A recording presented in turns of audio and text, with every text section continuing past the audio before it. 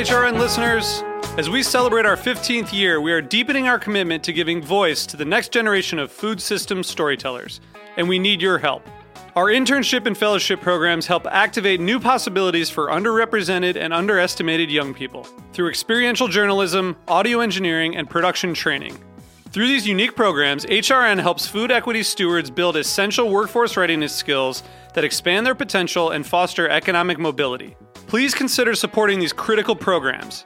And with a minimum donation, you can be entered to win a dinner for two at an amazing restaurant in one of 8 cities and tickets to a concert at a great venue in one of those cities. We have incredible partners across the country who have donated, as they also share our passion for helping to educate the next generation of food systems storytellers. Check out heritageradionetwork.org/15 to donate and enter to win today. That's heritageradionetwork.org/15 to donate and enter to win today. And make sure you donate before March 31st. Thank you. You're listening to Heritage Radio Network. With more than 30 weekly podcasts, HRN has something for every food lover. Learn more at heritageradionetwork.org. This episode is brought to you by Roberta's, home of Heritage Radio Network for 10 years. Learn more about Roberta's at robertaspizza.com.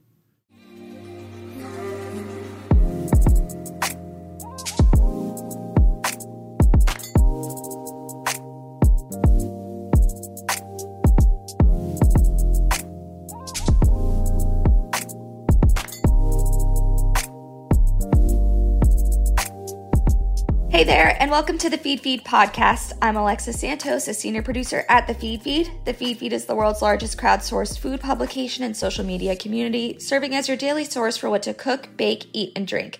Here on the podcast, we are speaking with members of the hashtag Feed Feed community to hear their stories, learn about their culinary inspirations, and get some of their best cooking tips. Today, I'm so excited to be joined by Anna Gordon, who is a pastry chef and the founder/CEO of The Good Batch, which is a famed cookie destination and bakery in New York City. Their specialties are delicious cookies, ice cream sandwiches, and cakes. I'm so excited to talk to you, Anna. I'm already hungry just thinking about all this. Alexa, I'm so happy to be here. Thanks for having me.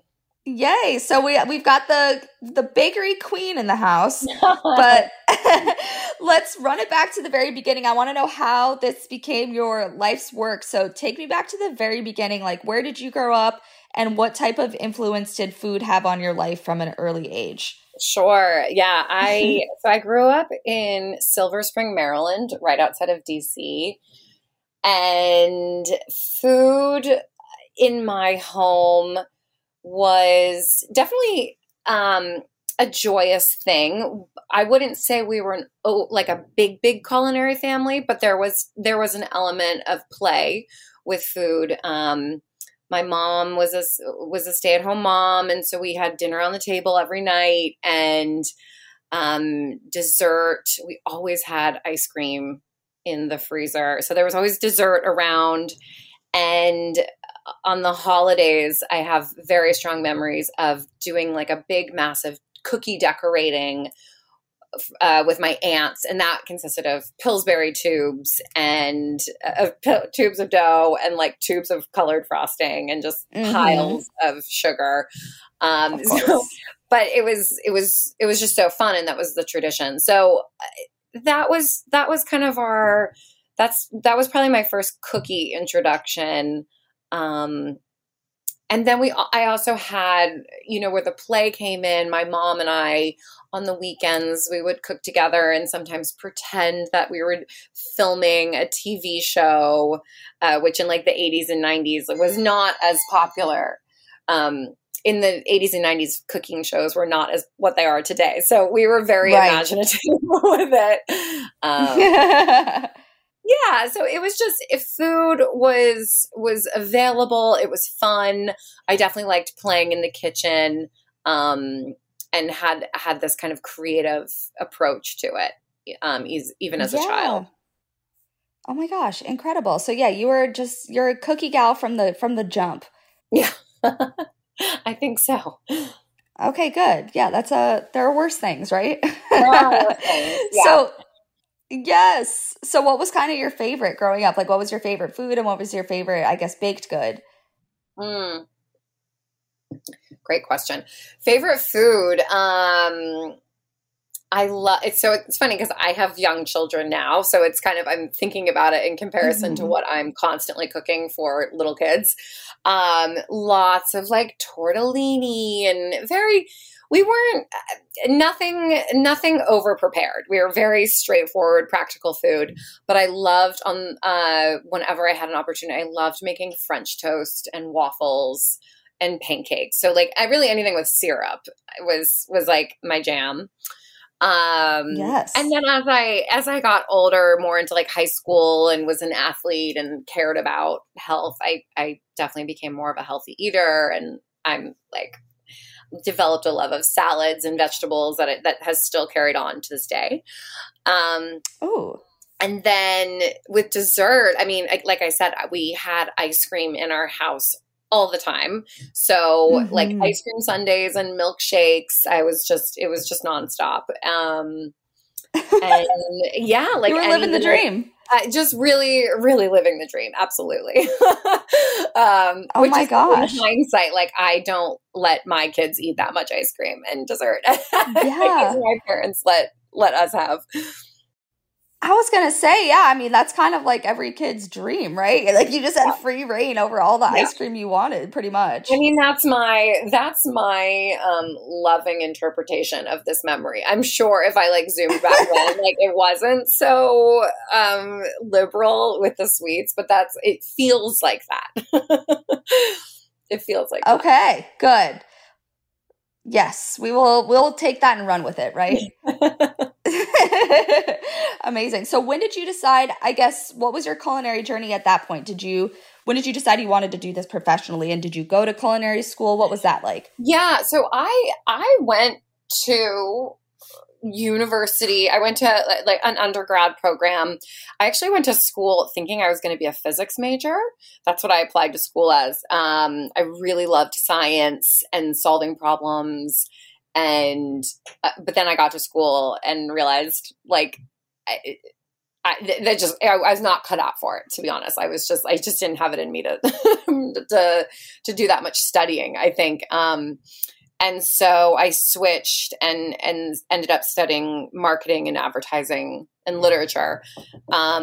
So that was great. But then when I finished college, I came to New York City, was working in the marketing world, and I quickly realized that I was not, once again, was not cut out for what I had signed up for, and I was just baking all the time. So I ended up kind of switching gears, and I put myself through pastry school. So the culinary career path was not until I was technically an adult and working in the field, and I kind of had an epiphany that I could pursue such a like exciting and fun career path. But it was not something that like as a little child I had ever even imagined. I didn't know that was a possibility. It never crossed my mind, to be honest. Oh my gosh, so cool. So what happened from there? So I'm working, I'm like 20 something. I'm working in New York City, and at a heavy metal record label was my first job in New York, which was very fun. So I'm working during the day, and I'm spending like so much of my free time at night doing baking at home and also just exploring the New York City food scene. And it was, I had this realization that I could pursue it professionally. And so I put myself through pastry school. I went to the Institute of Culinary Education. And so I was working during the day at an office, and at night I was going to pastry school, and on the weekends, eventually I was doing my externships. I was just nonstop working. I had so much energy to burn, apparently. Yeah. And going into pastry school, I did not anticipate starting my own business. I kind of saw myself just working in the field, finding the best restaurants to work at and soaking up all the information that I could. But it was like halfway through pastry school that I kind of decided, I switched gears a little bit and decided that I would start my own business. But wow. Yeah. And so then you did it, or what? I'm sure it wasn't easy. And I apologize for not knowing as much of the backstory on the Good Batch, but if you could give me some of the backstory there and like how that got started and how long it's been going on and all that. So when I was in pastry school, I had these recipe ideas. And so I would make these little cookie boxes. And because I was still working in an office at the time, I made a menu and I would sell these. I would bring the menu around to everyone that I worked with. And for holidays, so for like Christmas, December time, and then I did a Valentine's box, I would bring these menus around and I sold a lot of them and like I was shipping them. So it's like someone could order it and I would just take care of everything. I would ship it to, their grandmother in California or something. And so I was able to start to get in this rhythm of taking orders and like the customer service aspect and how to create products that can, with a specific shelf life, and how to ship things and package and logistics and like timelines and all of that. So I was, without even realizing it, I'm kind of like I was kind of giving myself a crash course in operations. And, and so when so by the time I graduated pastry school, I just wanted more. I just wanted to keep going. And I didn't really have much vision beyond just selling cookies to people other than my coworkers and family. I just wanted to expand my reach. Yeah, that was it. Like I had no time. I had no this will be my career now. I'm going to make this much money. It was more just like, I just want to keep doing this, but a little bit bigger, keep growing. And so that was the birth of it. And and then in 2010, which is when I'd finished pastry school, I had done my externship and I reached out to the folks at the Brooklyn Flea, which has now become this really big thing. And now it's Smorgasburg and it's like national. I mean, I think even international. It's so cool. It's so cool. And it's so big. But back then it was one day a week. It was around the corner from my little Brooklyn apartment. And so I reached out to them and I was like, hey, can I have a booth? I'd love to sell. And so that's really when I consider the Good Batch starting, was that April in 2010 when I had a little radio flyer wagon and I'd wheel it over and I set up a little booth. And on Saturdays I would just sell my cookies. And at that point I was like, this is it. I've made it. I can retire now. Yes. This is it. That's incredible. I love that. So then, so you were at Brooklyn Flea from the very beginning, and then you decided to turn it into your own brick and mortar from there?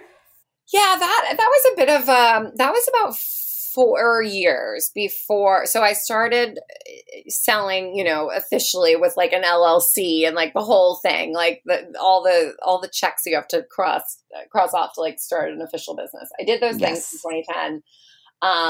And for the next 4 years, I was had a bit of a gypsy kitchen situation. I think it ended up being like 3 or 4 different kitchens that I was renting from. And I'm slowly at this point starting to build a team that was working for me and really like fine tuning what we're making and how we make it. But by 2014, we had completely outgrown everything. And we were like bursting at the seams.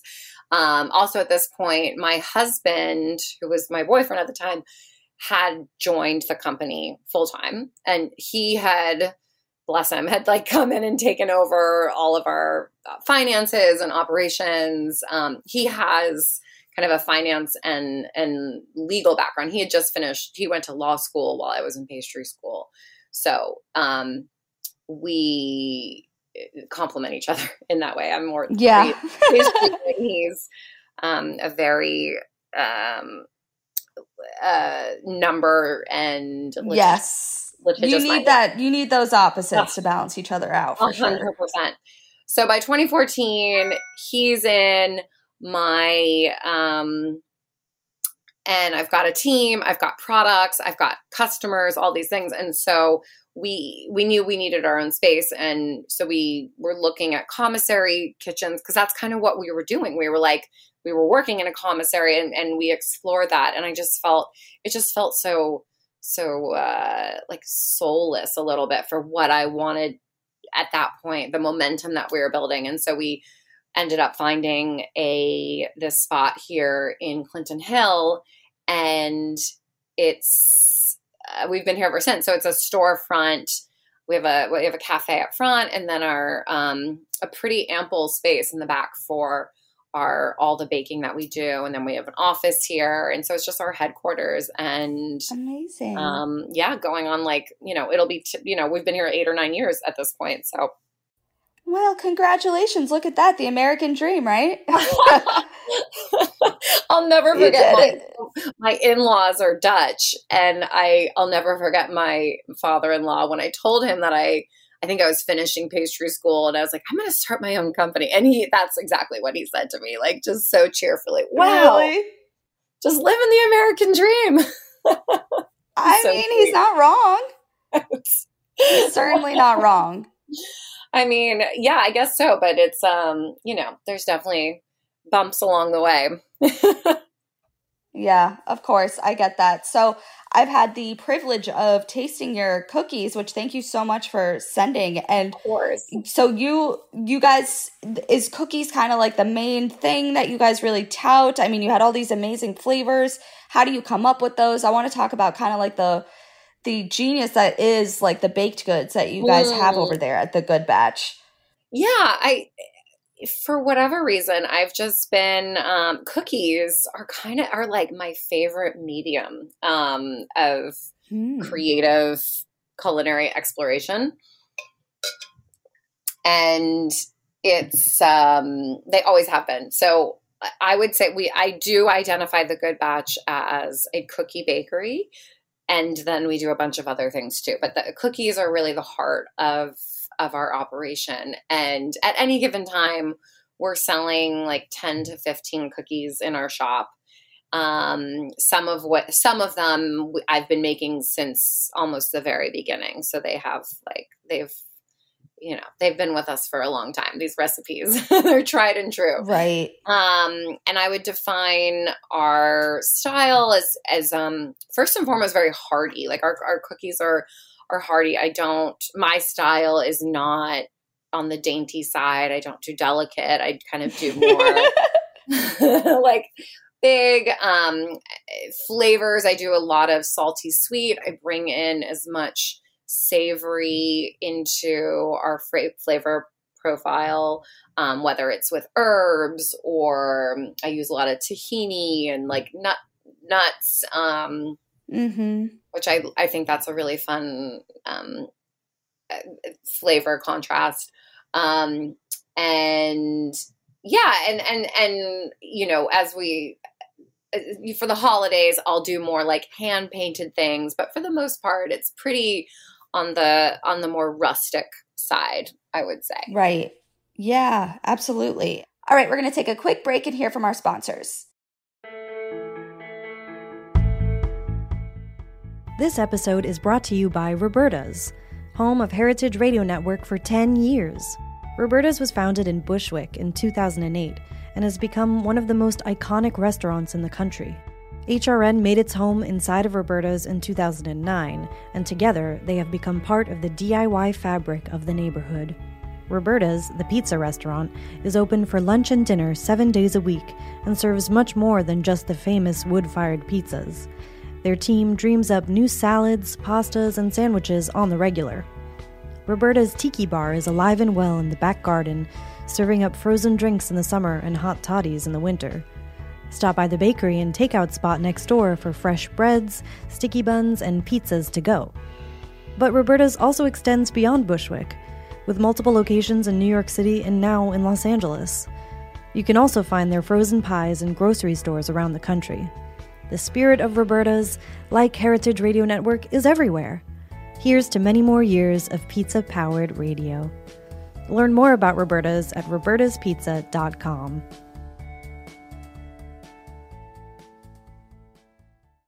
How do you come up with the ideas for these cookies? I mean, all over. It could be, I like to, I'm very fortunate that my husband and my kids and I, we get to travel a couple of times a year. So whenever I'm traveling, I really try and keep my eyes open for ideas. I love pulling flavors from other cultures or places. But, you know, it could also just be like, I don't know, these things just come out of the blue sometimes. So for instance, our most popular cookie that we sell in our wholesale program here is called the Tahini Chocolate Chunk.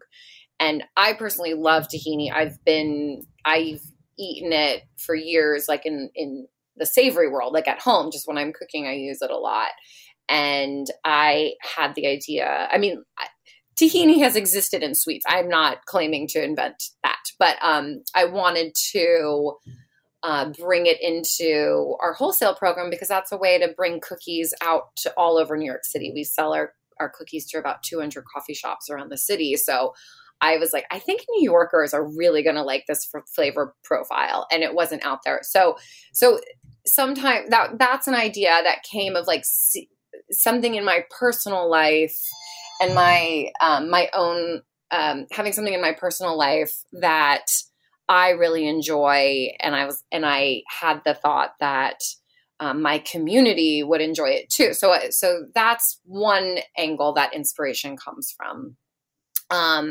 Another inspiration is, for this holiday season, I'm doing a holiday cookie collection, and I wanted to take some traditional holiday cookies, but then give them a bit of a twist. And I've never done a Linzer cookie before, which is, that's as old as time. Yes. But I was like, what can I do? What flavors can I bring in, and what artistic style can I bring in to make it a little more me or just interesting? And so I brought in a cranberry jam for the season. And then because I love, I like to paint and do kind of sketching on the side when I'm not working. And so they're hand painted and have like this brushstroke watercolor look to them.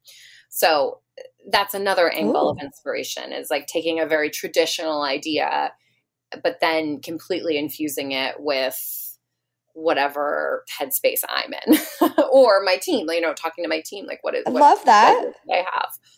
Very cool. Well, I love all of that. And I was hungry when we first started this, but now I'm even more hungry. So like, my goodness, that all sounds amazing. That sounds so good. And so how does it feel to like be in this place where you're, like we talked about, living the American dream and doing all this and, looking back at where you started and where you are now? How does that all feel for you? It feels kind of surreal, to be honest. And I have to also mention the fact that I have these two kids, and which is a whole other, part of the story. And so having children and being able to support, my family, having a team that I have about 15 to 20 people that work for the Good Batch at any given time of year. And that's a big part of what's so surreal about this. I love that component of supporting other people's lifestyles is really special and challenging and rewarding. And so that is also part of, I guess, if we're calling it the American dream.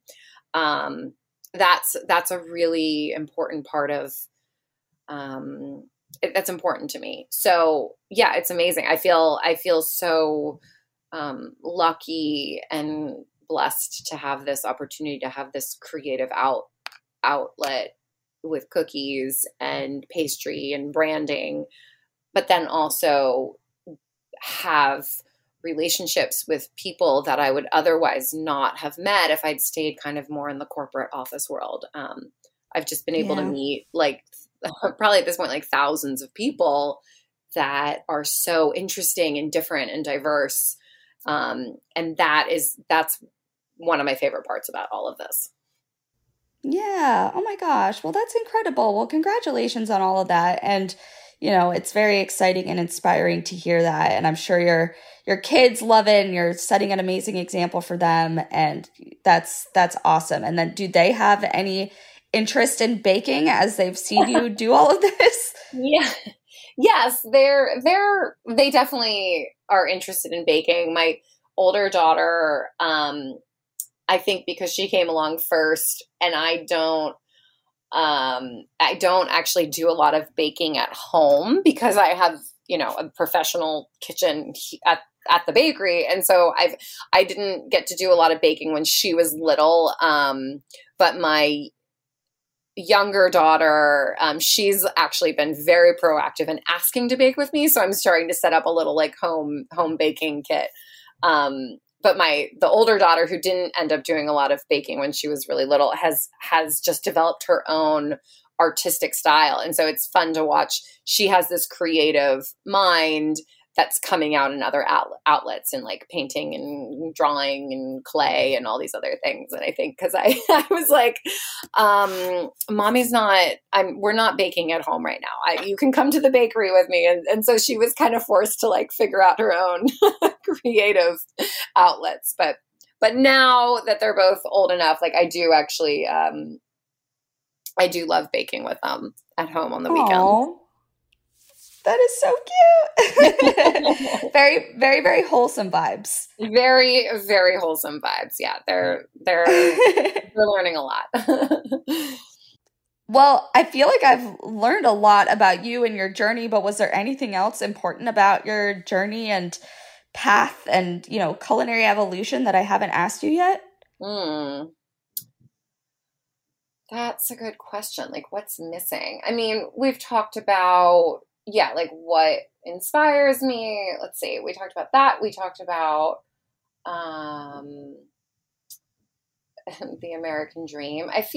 Yes. I feel, and, again, worth mentioning. This is more of we're talking more about food, but the people component in like customer service, that's a whole other thing. We didn't really talk about ice cream sandwiches, which is... Oh, we didn't. Yeah. How does that come into play? Yeah. So ice cream sandwiches began way back when we were at the beginning at the Brooklyn Flea, and I was selling cookies of these hot summer months. And as a way to encourage sales, really, I started putting ice cream in between them. But I didn't, I thought it would be more interesting to really almost develop like condiments for these ice cream sandwiches. So even to this day, like all those products have like a drizzle, or they're rolled in a homemade candy, or some sort of buttercream in them. So they're really a bit elevated, and they end up almost being like a composed dessert that you would get at a restaurant, but like in the form of an ice cream sandwich. So they're really fun. Those are really fun to build. And it's been fun over the years to have, various people that have worked in this kitchen, like have come up with just a bunch of really fun ideas with all the layered elements that go into our ice cream sandwiches. Yum. And who doesn't love an ice cream sandwich? There's nothing not to love. No one I've met. Amazing. Well, thank you so much for being here and for sharing all that about your story and your life and your journey. It's been wonderful. Yes, absolutely. My pleasure. It was a pleasure to be chatting with you. Thank you so much for listening. To learn more about the food and drink discovery platform that is the Feed Feed, head to thefeedfeed.com. If you have a food story to tell or want us to interview a blogger, cookbook author, chef, or restaurateur, we would love your suggestions. Just send us a DM on Instagram. See you next time.